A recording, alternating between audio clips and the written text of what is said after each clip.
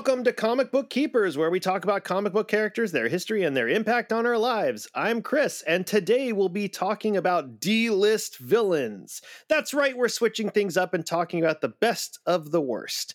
And to do that, I've brought in a very special guest, Mike from 10 Cent Takes. Hello. I was super excited when Lance first reached out to me about this. And as soon as he said D-list supervillains, my response was, you son of a bitch, I'm in. I love it. So yeah, this is something I've wanted to do for a while. We it's kind of do like a rapid fire, like just let's pick some clunkers and some morts out there. And I think there's some really good ones. And I think just with, shows like She-Hulk and animated shows that every once in a while they'll pull out these D-list villains and they'll kind of use them and sometimes even flesh them out a little bit. It's Suicide Squad. Or Suicide Squad. Yeah. I mean, just like all of Suicide Squad, basically.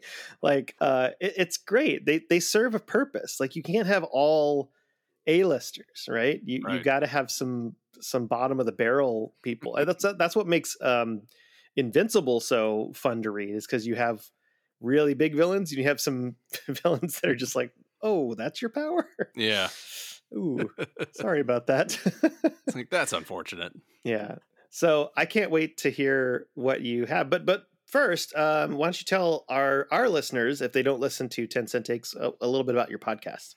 Yeah, sure. So my friend Jessica Frazier and I started this up like everybody did during the pandemic, and we're still going. The whole thing is that we like to look at kind of the weirdest, the silliest, the strangest moments in comic books, and then talk about how they tie into pop culture and history on a larger scale. And then every other week, we also do Dollar Bin Discoveries, where we talk about one issue that we found in the dollar bins that fits a theme that we've chosen. So last week was our Dollar Bin Discovery for the day after the 4th of July. So we did Stars and Stripes as our theme. Nice. But yeah, there's a lot of weird moments in comic books. Like, did you know that Debbie Does Dallas has a comic book series? I didn't know, but now I do, and I'm not surprised actually. But there's a lot of interesting comic adaptations. Yeah, shockingly better than you would expect. Like not a good comic, sure, but shockingly better than you would expect. Yeah, someone had to be like, I wonder if should I use a vertical panel layout for or maybe the word bubbles is going to be like a font size 12. There's an entire issue where the whole thing is she becomes aware she's in a comic book. And then it gets deconstructed over time to the point where they're just like, we ran out of time for art and lettering and inking, and until finally the last page is completely blank, and then the editor comes out and he has this whole rant where he's like, oh, this is why everybody's reading this comic. Well, maybe we'll be back on schedule next month. And it was very funny. It's very Deadpool. Yeah, it was. It's very Deadpool of Debbie to do that. Debbie does Deadpool? That's probably out there somewhere too. You never know. Yeah. All right. Well, so what we're going to do here is we've each picked 3 D-list villains, and we don't know each other's picks. So We'll go back and forth and share our list. And as our guest, Mike, why don't you go first? And we're also going to, which is not great for the listening audience, but we're going to share pictures when we talk about these villains. So we kind of know what we're dealing with here. So who do you have to start us off? Okay, so I think I am going to start us off with Wrathchild, and it is all one word, and it is child spelled Childe. Oh, okay. Yeah, because is this person from the 90s? I'm just trying to. Oh, how did you guess? I love it. Okay, Wrathchild. I am sending you his picture. I can't wait. Oh my goodness gracious. Wow, this is like a mix between like a mind flayer from D&D and like Mr. Sinister and like a luchador. A luchador. Yeah, it's very 90s though. Wow, look at all of the different metal things on the side of his body just like randomly placed. It's totally random. And then he's got the bare chest on like 1/4 of his torso. But he also has eyebrows coming. They're like almost like butterfly wings, like for eyebrow or eyelashes. It is the weirdest look, and it makes no sense. And I like Uh, the little flappy like points that come down from the mask. It's like a reverse bandana kind of thing. right? Like that's Yeah. kind of a cool look, actually. I mean, it's Yeah, it's interesting. Yeah, so kind of Wrathchild, also known as Scourge of the Dark, Nemesis of the World, Leviathan, and the something. He never got to finish that sentence when he introduced okay. himself. Yeah. His real name is Dr. Philip Roth. He was created by Liam Sharp and Dan Abnett, and his first appearance is Death's Head 2, Volume 2, Number 1. Death Head. Okay. Yeah, which Death's Head 2 is a lot of fun, but it is also the very definition of 90s extreme with a capital X.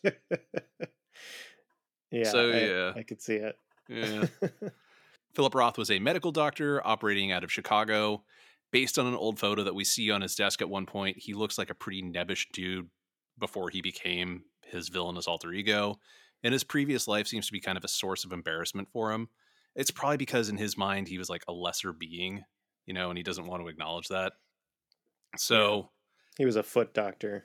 probably he Does it say what kind of? Does he I'm a doesn't. doctor. He says something about tending. What is it like? Tending the evils of the flesh or something like that. Oh, maybe So he was a dermatologist. maybe that would make sense, specializing in STDs. Yeah. Yeah, yeah. Yeah. So the first time that we meet him, Wrathchild comes to Paxton, Oregon, which is not a real place. He is searching for a MacGuffin called the Sapphire Lotus that is in the care of Death's Head and his sidekick Tuck. They had snagged the Lotus during a guest appearance in another Marvel UK series called Warheads. And at this point in time, the Lotus is granting Tuck this wide range of ill-defined psychic abilities. However, Wrathchild is one of dozens of super beings who hear the call of the Lotus, and his first appearance doesn't exactly go well. He basically surprises Death's Head, and then he's more focused on threatening him, and then pretty much knocks himself out when he walks straight into a support pillar while he's like mouthing off at the cyborg. Immediately after that, though, he has better luck because he meets Tuck and takes control of the Lotus and uses its power to open a dimensional portal for him and her to go through, and then he teleports them both back to his home in Chicago. The X-Men and Death's Head follow the two back to Chicago, where Wrathchild is, I don't know, set the sky on fire with psychic flames. It's weird. It's vaguely sinister, but not well explained. And then, Yeah. this time the battle doesn't go well for the heroes. The Lotuses begin to like significantly augment both his and Tuck's powers. Tuck nearly kills Wolverine. And then Wrathchild notes that he senses something else approaching. And the two leave to go investigate. They leave the X-Men and Death's Head to battle a group called the Raptors. The Raptors are basically like an army of what I can only call as giant-sized techno-goblins. They are Oh, I able... thought they were just gonna be actual raptors. Like That would have been that. great. I would have been much more interested in it. But it's like, no, they're like 15-foot tall goblins with mohawks and like cyborg parts. It's Oh, all right. Well, yeah, I can roll with that. yeah, it's fine. It's it's fine. There's much about this comic that Hard is just fine. segue. Yeah. Yeah. But yeah, it's basically Wrathchild, and like the best way I can describe them is that like they are a group that they'll find an enemy, they'll lose the first round, and then they regenerate and adapt, and then they attack again. They're basically the Marvel version of the Borg. Is the best, Okay. like Sure. So Yeah. Wrathchild and Tuck end up encountering another group of raptors in another part of the city. They make short work of them, but then the group regenerates and attacks again and takes them both out. And then they take the Lotus and Wrathchild and vanish, but they leave behind this mortally wounded Tuck. And then it turns out that we find out that the Lotus and the Raptors were created by the same person. It's an alien person named Phaedra. We last saw her in the original Death's Head 2 miniseries when Death's Head rescued her. And at that point in time, she was like showing some precog abilities, and then she teleports, and that's all that we know about her. She never came back after that until this point. Now it's revealed that Phaedra rules over a pocket dimension and had created the Sapphire Lotus to grant her uncontrolled power in the realm. It sounds like it was kind of like a focus for her power to help her manipulate everything and whatever. Lord Chaos and Master Order arranged for the Lotus to be stolen, which is how it eventually wound up on Earth. The Raptors were operating under her orders to recover the Lotus. Wrathchild, meanwhile, has absorbed so much of its power that the Raptors can't actually distinguish between him and the Lotus, which is why they took him. And they've returned to her realm. And the problem is that because of his link to the Lotus now, Wrathchild is the de facto ruler. and he has been granted absolute power and now commands the Raptors himself. But he's also like showing a lot of monstrous mutations due to all the power that's infused him. It's Sure. it's a weird look. It it's kind of nonsense. Corruption in its Yeah, purest form. So yeah, this all started when he got called by this Sapphire Lotus, yeah. and he was like, "This sounds like a A good idea. good career move." He's like, I need to make myself a costume, and then I'm driving to from Chicago to Oregon. And It's like, what is the road trip like? I don't. So here's the other thing about this is they refer to Paxton, Oregon as Middle America, and I'm like, boys, I can tell you're from the UK, and Yeah, you didn't really study your geography I was gonna because say. I'm like, as someone who has lived in the Northwest, Yeah, Northwest is a little different than Middle America, they and refer to like corn being grown too, and I'm like, they don't grow corn in Oregon. At least I don't think they do.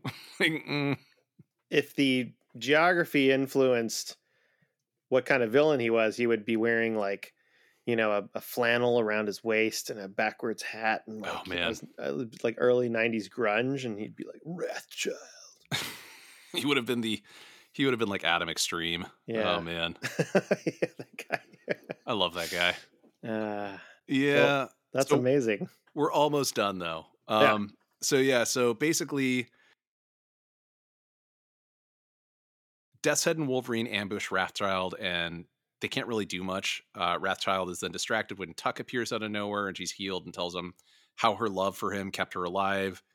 And he reveals that he's got feelings for her, only it turns out Tuck isn't Tuck. It's Phaedra, who also has the ability to shapeshift, I guess. And then she and Jubilee start attacking him with energy attacks. He starts absorbing it and like grows in size, kind of like a balloon getting inflated.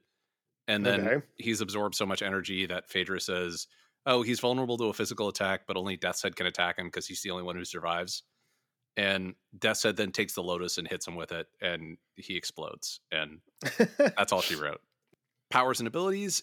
It sounds like he didn't have any real powers before he gained possession of the Lotus, but then he probably had some advanced medical training in his previous life since he was a doctor. Yeah. And he also appears to have some sewing skills because he made the costume before he had powers. I mean, looking at the cape, I don't know about. I mean, he probably just draped that on, but Probably. I mean, like also like I feel like he had the skills to make the costume, but not the actual acumen to put together a good looking costume. right. and and then yeah, he gets the Lotus. He begins exhibiting vast, undefined psychic and physical abilities, and when he's within Phaedra's realm, he's basically a god. So people that are looking for this, is there a first appearance? There is Death's Head 2, Volume 2, Number 1, and his Okay. last appearance is the same series, issue number 4. Oh, and we haven't seen him since the '90s. Okay. No, he's like never come back. I mean, like Come so on, many Marvel. like so many characters from this era, it's probably for the best that we haven't heard from him again. All right. Well, there you go. We need a fan campaign for bringing back Wrathchild. Do we? But I don't know about that. I mean, maybe not. But I mean, with the right writer, you never know. Maybe. I mean, you know. Well, that's amazing, and I love this guy. He's pretty epic looking. Oh God. All right. Yeah. I'm very excited. Are you ready What's for yours? mine? Yeah. Okay.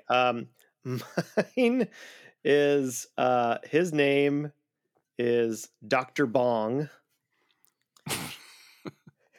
My partner Sarah was like, "What's the over under that you're going to know all of the characters that are being mentioned?" And I was like, "I don't know, man. There's a lot of D-list characters out there." And like Yep. I case in point, I've never heard of Dr. Bong. I had not either. And So, this is a character that was created by Steve Gerber and Marie Severin. The first appearance was in Howard the Duck 15. This is a yeah, Howard the Duck villain. he looks like a Howard the Duck villain. I just got your pictures. And so to describe what he looks like, he's wearing this kind of purple suit with a gold sort of wrestling belt with a bell on it. His left hand is a gold ball, and Mhm. his head is, he's wearing a helmet that is shaped like a bell with kind of a face in it, like if Doctor Yeah. Doom was a bell. And he is called Dr. Bong. And first appearance was in 1977. And so he's been around for quite a while. Is that like, is his hand supposed to be like the clapper that they put inside the bell to ring it? Is that what they're Yeah. going for? Oh, I'm Okay. going to tell you how Oh, I have a okay. whole Sorry to backstory interrupt. of why his hand is like that. His other hand's fine, by the way. It's just he's just wearing a glove. It's Dr. Bong. Both doctors. We both picked doctors. There's a lot of evil doctors out there. Yeah. What's up, Dr. Science? His real name is Lester Verde. Okay. Or I'm going to say Verde. It's Verde. Dr. Bong is an evil genetic scientist who has a bell-shaped helmet that can be struck to create several effects. So originally, Lester was a kid that was severely bullied until his mother learned how he would use creative insults at his tormentors and inspired him to become a writer. So he took up journalism and even used slander journalism to get one of his professors fired when he accused him of writing unethical articles. So already kind of off to some bad tendencies. Okay, but seriously, like this sounds like my origin story up until that last part. Uh-oh. All right. Up until getting the professor fired. And it's like, oh, okay, well, we took different paths.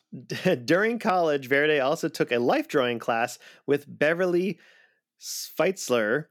I think that's how you say it. It's Schweitzer, maybe, as the model. He had avoided women other than his mother up until this point in his life, and he asked Beverly out.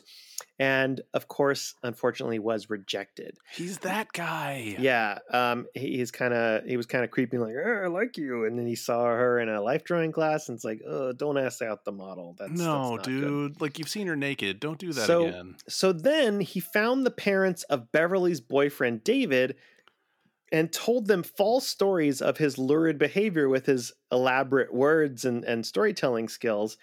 David was forced by his parents to leave the college and soon died in a car crash on his way to visit Beverly. You guys, my face as this was being read to me. Oh my God. We haven't even gotten why he's like, this is before he even becomes a villain.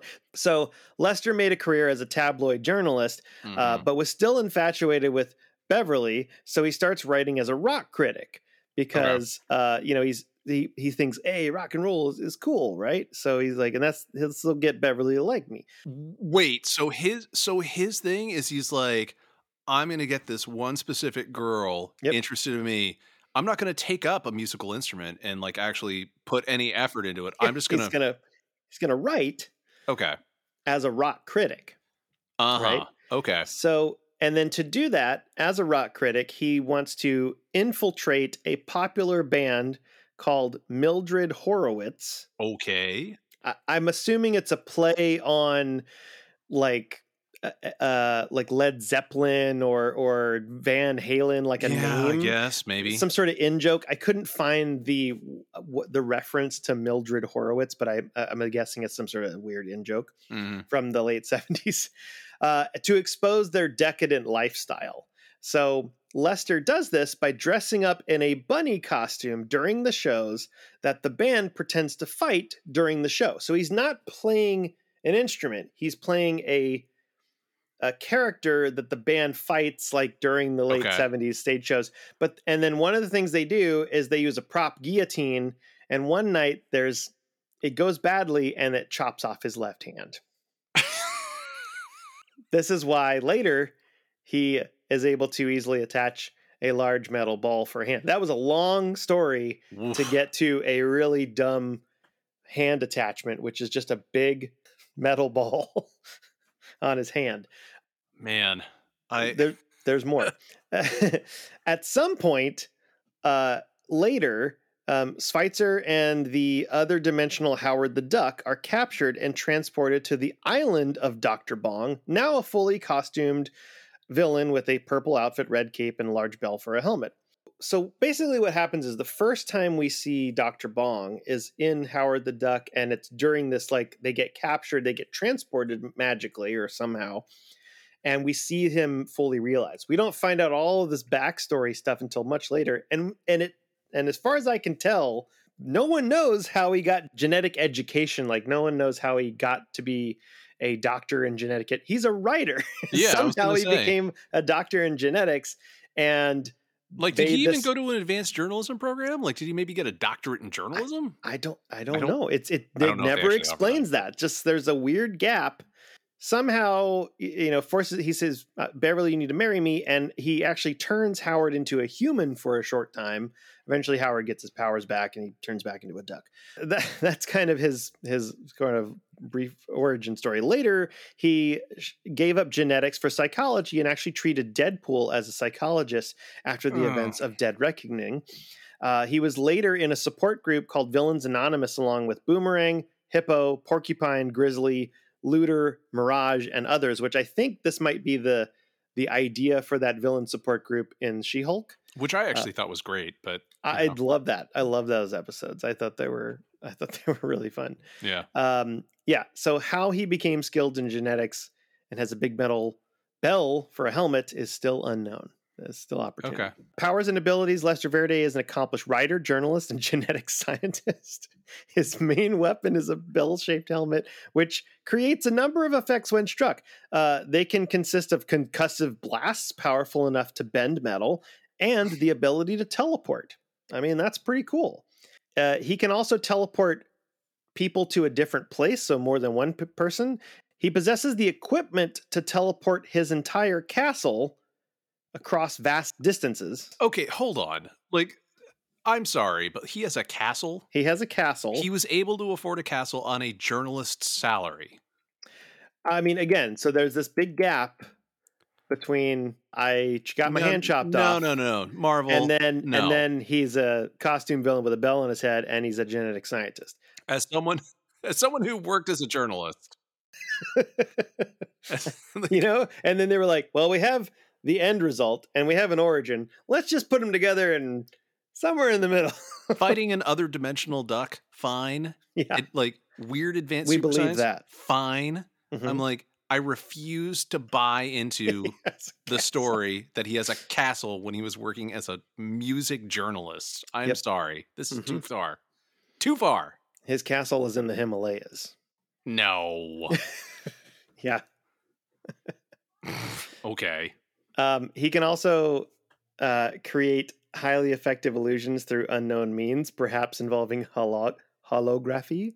His primary device for genetic manipulation is called the Evolvo Chamber and can transform any animal from one species to another or give the animal humanoid characteristics or create clones from cell samples and accelerate their aging. So kind of like the High Evolutionary. I was going to say, so he just plagiarized the High Evolutionary. Yeah, kind of. Someone needs to do an expose on this dude. The New York Times or the Washington Post needs to investigate one of their own. Mm-hmm. Antagonists include Howard the Duck, She-Hulk, Deadpool, Colleen Wing, and Misty Knight interrogated him at one point. Okay. Moon Knight, because he made clones of Moon Knight and Black Widow, and then of course they found out and kicked his butt. And then the Secret Avengers and Spider-Man recently rounded him and a group that he hired called the Headmen, broke into the Beyond Corporation and tried to use its echoic chamber to become a god where he was stopped by Spider-Man and turned over to S.H.I.E.L.D. So that's his most recent appearance, is he tried to basically use echo powers with his bell to turn himself into godlike powers, but failed. Okay, so he appeared in Howard the Duck, but he's still appearing across the Marvel Universe. Yeah, most recently it was 2014, so it's almost been 10 years since he was stopped, and presumably he's in the Raft or some sort of S.H.I.E.L.D. detention center. All right. So, but he has, jumped around. He wasn't just a Howard the Duck villain, and writers kept bringing him back for, She-Hulk. He showed up in She-Hulk. He showed up in Deadpool. So clearly that kind of comedic. Yeah, he's in that wacky kind of group. Yeah. No, he's a wacky villain, but kind of powerful. He's got a lot of powers. He's just not one that's going to be taken too seriously. Yeah, that's so interesting. I love the fact that he actually lost his hand and has turned it into the clapper. Maybe that's what inspired him. He's like, what am I gotta put something on this. I'll turn my helmet into a bell. I mean, I guess, I don't know. It's not the fact that he has a bell for a helmet. It's the fact that we don't know why or how he got that training. That's that missing. Yeah, there's a lot of gaps in his story. Yeah. A lot That's of what potholes. bothers me more. Okay, who do you got? Who's next? Okay. I feel like this is just gonna it's gonna go downhill. No, this one very much is. So, have you ever heard of the comic book The New Guardians from DC? I might have to see it, but Okay, no, that's fine. So you're going in blind on this one. Okay. yeah, I don't think so. Okay, so this villain is called Hemo Goblin. Your face. Oh my god. It's a look. Wow. It's like if someone took Count What? Orlok from Nosferatu and then put him in like kind of like a lady's one-piece bathing suit. He's wearing a gymnast. Yeah, a Like leotard. a gymnastics yeah. unitard. Yeah. But I'm like I saw this picture originally and I was like, I've actually seen this. I've seen this outfit several times in Folsom Street in San Francisco. Like this isn't that far out there. Yeah. Because he has this does leather he have cross harness. fangs? Yeah, so I'm gonna get to that in a second. Okay. All right, Hemogoblin. We don't ever find out his real name. He was created by Steve Englehart and Joe Staton for the New Guardians #1, which came out in September of 1988. So I need to give a little bit of backstory. Yeah, go ahead. This comic was, well, okay, so during the 1988 crossover event Millennium from DC Comics, the Guardians of the Universe and their Zamoran counterparts decided to head off to the cosmic equivalent of Florida for some, in quotes, well-earned retirement. And I was like, really? Because I feel like you guys keep on causing a lot of problems. Maybe well-earned is not the best descriptor, but okay. They selected 10 pretty random people across the planet to become the new Guardians of the Galaxy. Not all of them make it to the end of this Millennium event. A couple of them died. One of them was senile. And then another guy was named Jan William Croft, and he happens to be a minister in apartheid South Africa. So being a white supremacist, he wasn't too thrilled about being on a team that was otherwise populated by people of color. And also one person who was openly queer. He wound up quitting the group before the event was over and before everyone else received their powers. And he was such a racist asshat that Jon Stewart punched him in the face with a fist from his power ring, which I thought was just chef's kiss. Amazing. Yeah, it was very good. Okay, so fast forward to after Millennium. The rest of the group has got their superpowers unlocked. They are joined by Harbinger, who we were originally introduced to during Crisis on Infinite Earths, and the Floronic Man, and they have established themselves as a super team known as the New Guardians. Jan William Croft, meanwhile, is still mad that there is a diverse group of superheroes out there who got powers when he didn't, and so he makes it his mission in life to destroy them. And in the New Guardians #1, Croft is in South Africa. He is talking to Dr. Vancourt, who reveals that his facility has successfully created a vampire, I guess. They name him Hemogoblin, and Vancourt's assistant actually goes into detail explaining the name in like painful detail. Like he's like, oh yeah, like from the Greek, like hemo from the Greek word of whatever, meaning blood. And I'm like, really? Right. Like, come on. Like, okay. Let's break it down just so everyone knows. Like this is how we're choosing to spend our time on the page. Okay.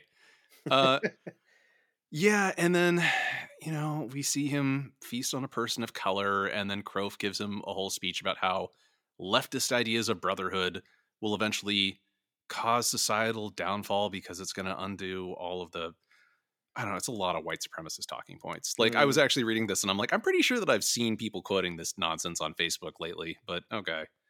So Croft Do white supremacists also not have eyebrows? Well... I don't know. They always look like thumbs, man. Like, let's be honest. Yep, just a bunch of thumbs. Yeah, so Croft tells Hemogoblin that he needs him to help destroy the New Guardians and save the world for white people. And then Hemogoblin and Vancourt's assistant travel to SoCal in order to attack the heroes. So my neck of the woods. Yeah. No, they're like living in like this pink motel in Hollywood. It's very silly. Oh, okay. So, like, two things before we go any further. When Hemogoblin is introduced, Vancourt's assistant specifically calls out that 2 of the New Guardians don't have blood, but the rest of them will be vulnerable to Hemogoblin's attacks. So I'm like, all right, so you're already setting this dude up for failure because he already is useless against 2 people. Yeah. Okay, second, literally the only thing that Hemogoblin says throughout the entire issue is the word yes, which, like, it works fine when he's Yeah. responding to people who are like asking him questions or making sure that he's on board with stuff. It's weird when he launches a surprise attack on Jet, who is one of the new Guardians, when she is outside a nightclub, which, Yeah. side note, they go dancing at a nightclub in their costumes. It's very dumb. Like, this is not a good comic. Yeah. So He he is, just attacks her. Yes. that's literally how it is. That is literally what happens. I mean, is that's kind of terrifying. If I It's saw so that. bizarre. So he attacks Jet. He's able to hold his own against her. He goes so far as to like bite her on her abdomen, but then he has to retreat when like more of the team shows up and he's got more than one opponent. He Sure. manages to escape. The new Guardians track him back to the airport Hilton that he's staying at. It's literally an airport Hilton. Like they call that out when they check him in. And then he is no match for the entire team. He does manage to slash Extraño, who is the openly queer man, with his claws, but that's really about it. He's captured, and then we find out he died off camera while he was in custody because he had an accelerated metabolism, and he was actually sick with AIDS, which Oh. leads to a whole subplot about members of the team being infected with HIV from the wounds he inflicted. Holy moly. So Hemogoblin is literally a white supremacist AIDS vampire. Jeez. He is literally, like, he's easily the most offensive character I've ever come across in comics, but also one of the lamest because he's just genuinely bad at his job. I actually kind of like always think of him as the mascot for the entire New Guardians comic because it was this weird attempt to tell a topical story related to like current event issues. They do this, like the next villain is a character named Snowflame, who is a Colombian drug dealer who is like pyrokinetic and he's powered by cocaine, which I legit love. I think that's great. I think it's so dumb. Sure. But the thing is I was like, no, just because you can doesn't mean you should. Yeah, like you could try to tell a story and say a message, but like there might be a better way to do it. And that's the whole thing, is like everything about the New Guardians is just like weirdly offensive and silly and not very good. Like you kind of sit there and you keep on reading it because you want to watch the train wreck, but you can't take it seriously, and it's really bad. Like, Wow. I don't know. I mean, I have a really big soft spot for D-list characters, and I think there's a lot of D-list characters where, they're not well known or they haven't had more than a handful of appearances, but they're really good. They're really fun.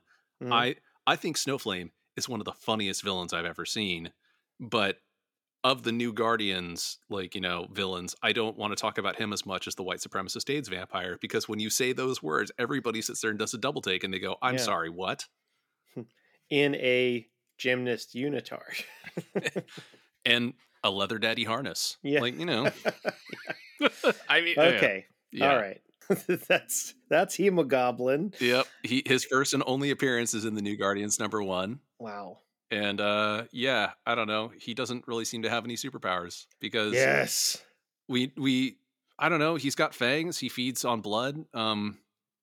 He's got claws. He can cut skin, but like presumably enhanced strength and durability since he's able to fight everybody in the team and survive. And then he's not vulnerable to sunlight because we see him arriving at the airport and checking into his hotel during the day. And maybe that's because he was created in the lab. I don't know. That's about it. Checks into a hotel. Oh, he's with the other guy. Like he's sitting there and he's got this like jacket and floppy hat on and sunglasses. But you see he's got like the fangs sticking out of his mouth and everything. You're just like, okay. Like you weren't even trying. All right. So that's my second choice. All right. You might have heard of this one. This may be one that is potentially one that I don't know. I mean, maybe the next two. I picked Crazy Quilt. It's a DC villain. Have you heard of Crazy Quilt? Okay, I'm gonna send you. I might have, but it's not ringing a bell. He's been in a few adaptations, but this is his picture. He is basically what? He's basically wearing a costume that is patchwork, all these different colors, and he's got this helmet with a red, yellow, and blue lasers on top of his head with a pencil thin Vincent Price kind of mustache. And that's Crazy Quilt. And I genuinely thought this was like a variation of Ragman for a minute. I mean, kind of. Yeah, that is a look. Okay, but here's the thing that's really interesting with this. I just picked him based on like, oh yeah, that's interesting. And then I looked him up. He was created by Jack Kirby. That checks out. Like Kirby, man, like I love Jack Kirby, but a lot of his stuff is pretty out there. But very much like a depression era guy that just like has a bunch of different patterns on Yeah. his outfit, and it gets a little bit more like super villainy later on, but he's wearing this kind of like floppy like panhandler hat, and he's got a big old paintbrush and a gun in his first appearance, which is Boy Commandos number 15 in 1946. Boy Commandos. And this is the other thing. There have been 3 Crazy Quilts in DC. I love that there have been multiple incarnations of this guy where they're like, yeah, Crazy Quilt is a name that we want to reuse. Let's bring back him. So the first identity was unknown. They never found out who he is. The second Crazy Quilt, which is probably the most, I guess, longevity wise, like one that's been around the longest, was known as Paul Decker. And there was also most recently a female version of Crazy Quilt whose identity is also unknown. So originally he is a painter who leads a double life as a criminal.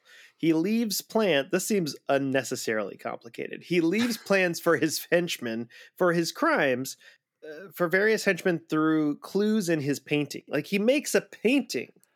Like he can't even like just send them a letter or something. It's like you have to be an art critic to like I don't know, man. It was the Depression. Like like I'm an artist and it's hard to create a work of art, get it into a gallery, get it sold.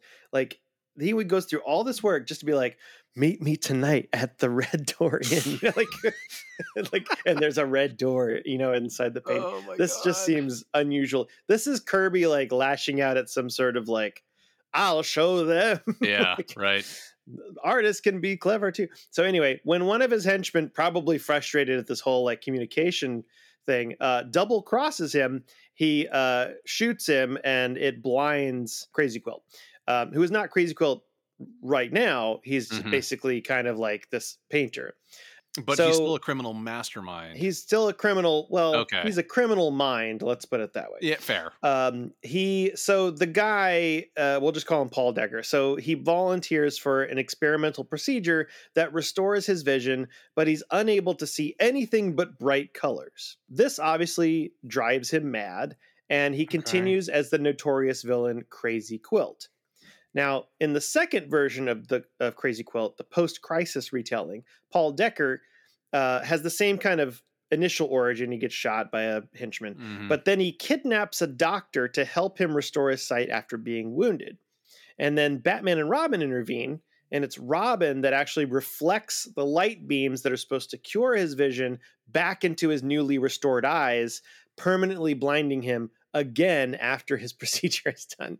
Okay, so, which Robin are we talking about? Are we talking about? It's Dick Grayson, but this leads to one of the few villains that hates Robin more than Batman. So, and it actually extends his hatred to subsequent Robin. Good. So the next time he shows up, he's like, Robin, and it's actually Jason Todd, and and Jason Todd's like, I don't know you. Like, why are you mad at me? Yeah, he's going full Mariah Carey, and he's like, I don't know her. Get you, Robin. Yeah, exactly. He's just, and he's like, look, I'm just a dude in a costume, and so that's Crazy Quilt's origin.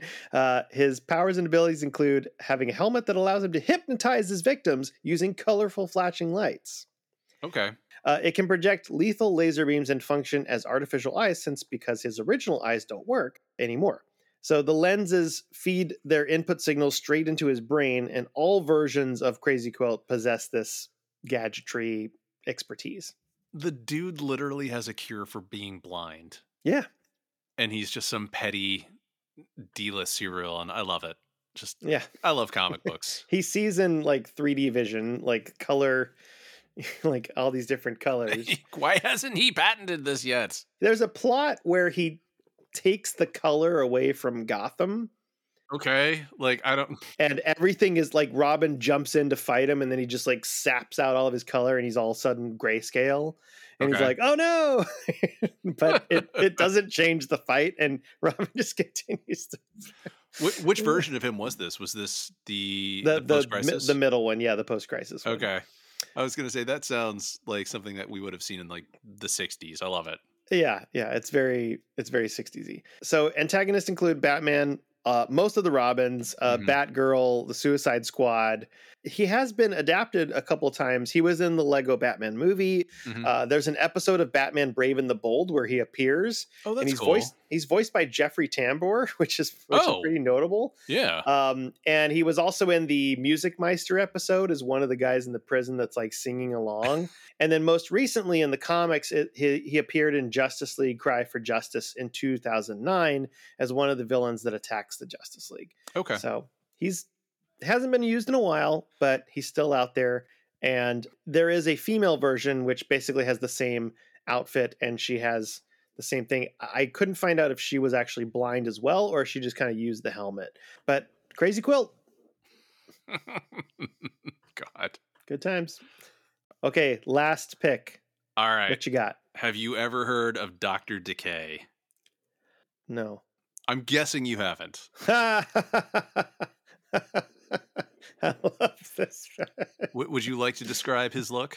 Yeah. Okay. So he's wearing purple a purple suit, Hmm. top and pants, but the top is like a military like side buttons, and he's got like light purple gloves, and he's got kind of like an Apple Vision Pro on his Yeah, kind eyes, of. and his mouth is kind of like a diamond mouth or like a metal mouth, and Yeah. his teeth are metal, and he's Yep. like, that's Yeah. kind of what he's doing. Yeah. I describe him as a mashup of Joker and Trapjaw from He-Man. Trap Jaw. I was gonna say, yeah, Yeah. very Trap Jaw. Yeah. Like Jaws from like the guy Jaws from From James Bond. Bond, yeah. Yeah, Yeah, he's got like, it's that there are only a couple of people who have that look. But he's got like green hair too, and yeah. and his word bubble in the panel you sent me is, "Get ready to rot, world! I've got power to burn, and my decay rays are energized to the maximum. Soon, millions will feel the wrath of Doctor Decay." Yeah. So we're gonna talk about that in a Oh sec. yeah, I'm ready. Let's go. All right. Main alias is Dr. Decay. No idea what his real name is. It's never revealed. He Cool. was created by Michael Stewart and Al Milgram, but he was also probably like co-created by Lighthouse Creative in Atlanta because they had come up with the concept for the characters of Kids Water Hydrators, which was a brand of kids water that then was using superheroes as part of their marketing campaign. Is this a dental villain? No, well, kind of. Like so yeah, like but he first appeared and his only appearance is in the 6-page comic of Kids Water Hydrators number 2. Okay. Yeah, Kids Water Hydrators were like Instead of like kids shouldn't drink soda, yeah, so this is it a was a brand of fluoridated water. oh my gosh. It's called Kids Water, spelled with a Z. Sure. We recently did an episode on it. I actually was able to like track down the origin and everything because nobody had done it. And it turns out Oh my god. that this brand of water had commissioned a creative agency to come up with a new marketing campaign. They came up with this idea for superheroes called the Hydrators. And then in all 4 of these mini comics that they packaged with other Marvel comics, they fight a different villain and then teach kids about the importance of like staying hydrated and why water is good for you. So anyway, at some point in the past, Dr. Decay's teeth were ruined. It is clearly a source of trauma that drove him down a path of megavillainy. He built himself some mechanical chompers and then set out to make the world feel his pain. Mm. He operates from a mountain fortress, and it is there that the good doctor develops a ray that will decay people's teeth on a mass scale. His first targets happen to be kids attending a birthday party in a park where the Hydrators just happen to be in attendance because they are friends with the kid who is having the party. Poor choice. Yeah. The kids' teeth, like all the kids' teeth at the party start to decay, but it's quickly solved when the Hydrators leader Hydro sits there and starts handing out bottles of fluoridated water, and he's like, "Fluoride is good for your teeth, and it'll prevent decay." And looking at the picture, it's the decay ray. There's 3 switches. It's off, on, decay ray. Like those are those are the settings. Yep. Yeah, and it's just him. He has no helpers. Like, you know, like impressive. So the Hydrators are like, oh, there's this weird energy that's targeting their teeth, and so they track the energy back to the mountain lair. They destroy the satellite dish that is beaming out this energy. They then confront the villain. Dr. Decay pulls out I'm not making this up, it's called a decay blaster. I guess it's a portable decay ray shaped like a pistol. He tries to shoot the heroes. They block it with an ice shield, presumably made out of fluoridated water. And then they blast him with water of their own, which then shorts out his mechanical teeth and knocks him out. It's kind of horrific. I'm like, oh my God, he's getting electrocuted by his teeth. And we don't know. I'm assuming that he would die from that. Like, it's like, is he dead? Because he's in quotes knocked out, but like, is he dead? Come on, he might be dead. Like, but or just very, very clean. Like, you know, it scrubbed his brain. Then, it's so minty. Yeah, and then there are jokes about how Decay's spirits are dampened, and he's all washed up. The end. Oh, yeah.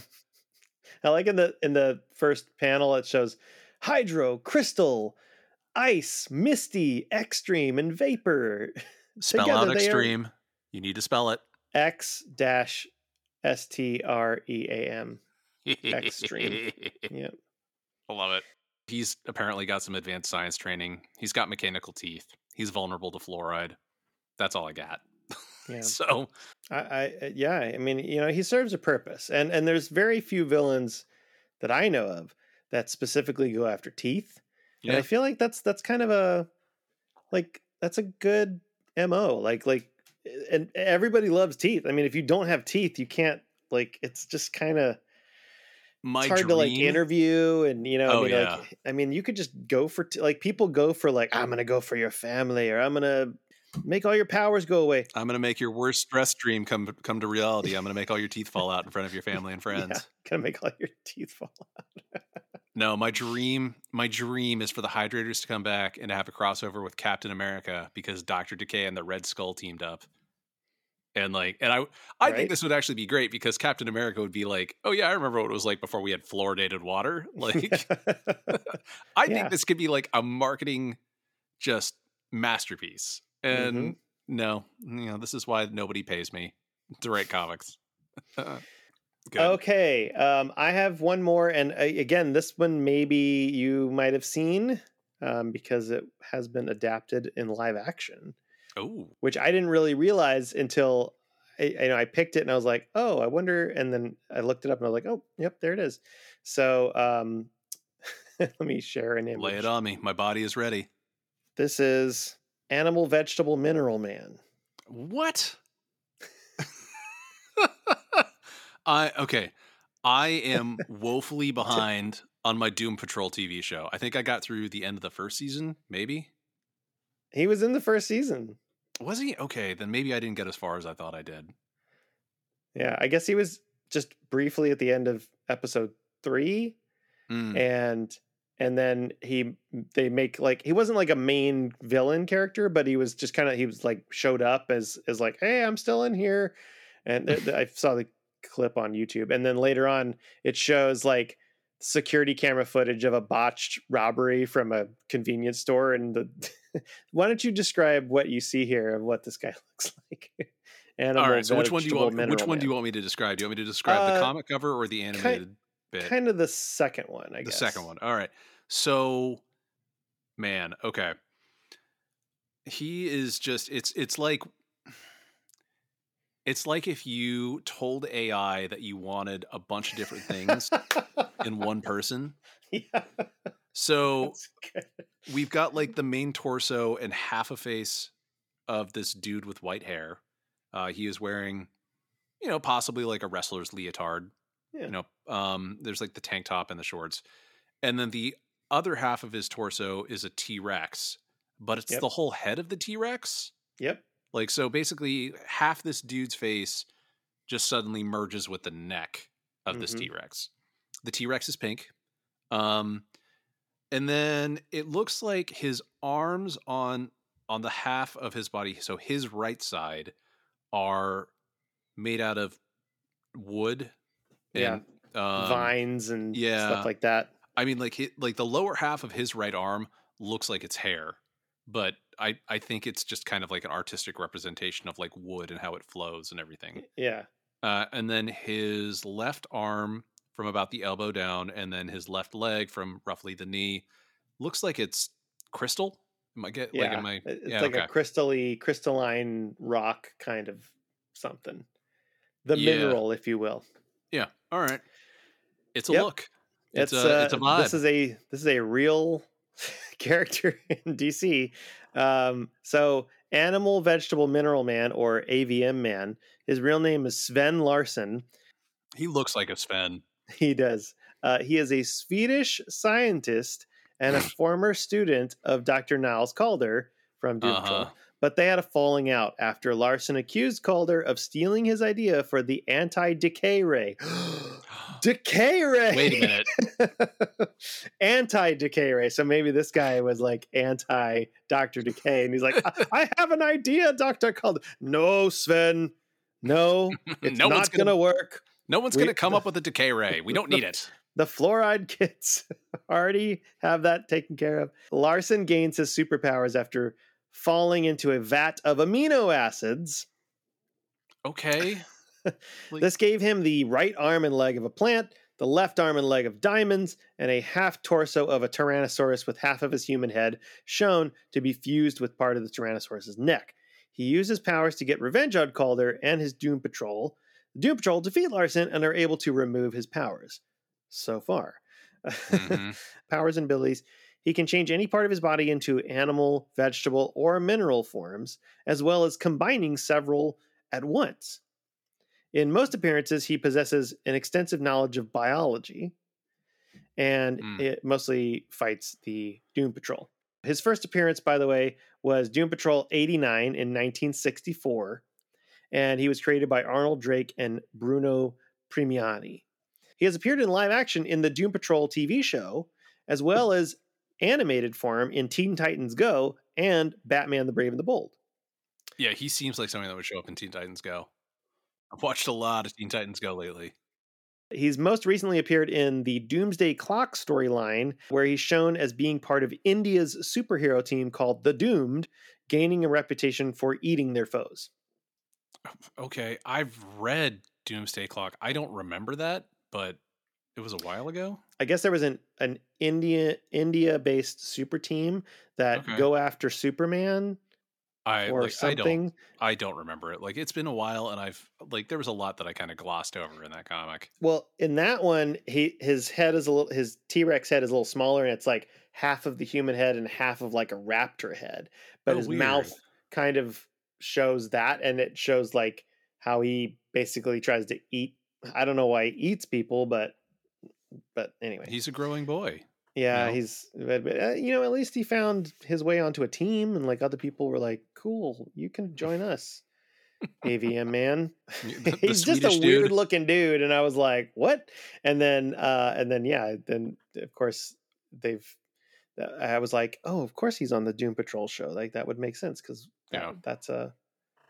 Because I mean, like the Doom Patrol in general are just a giant fever dream. So yeah, it's just there's some weird stuff. Let me show you this picture real quick of him from the live action show because it's hilarious. Does it say something that like Lance absolutely adores the Doom Patrol? Like, does it say something about his taste?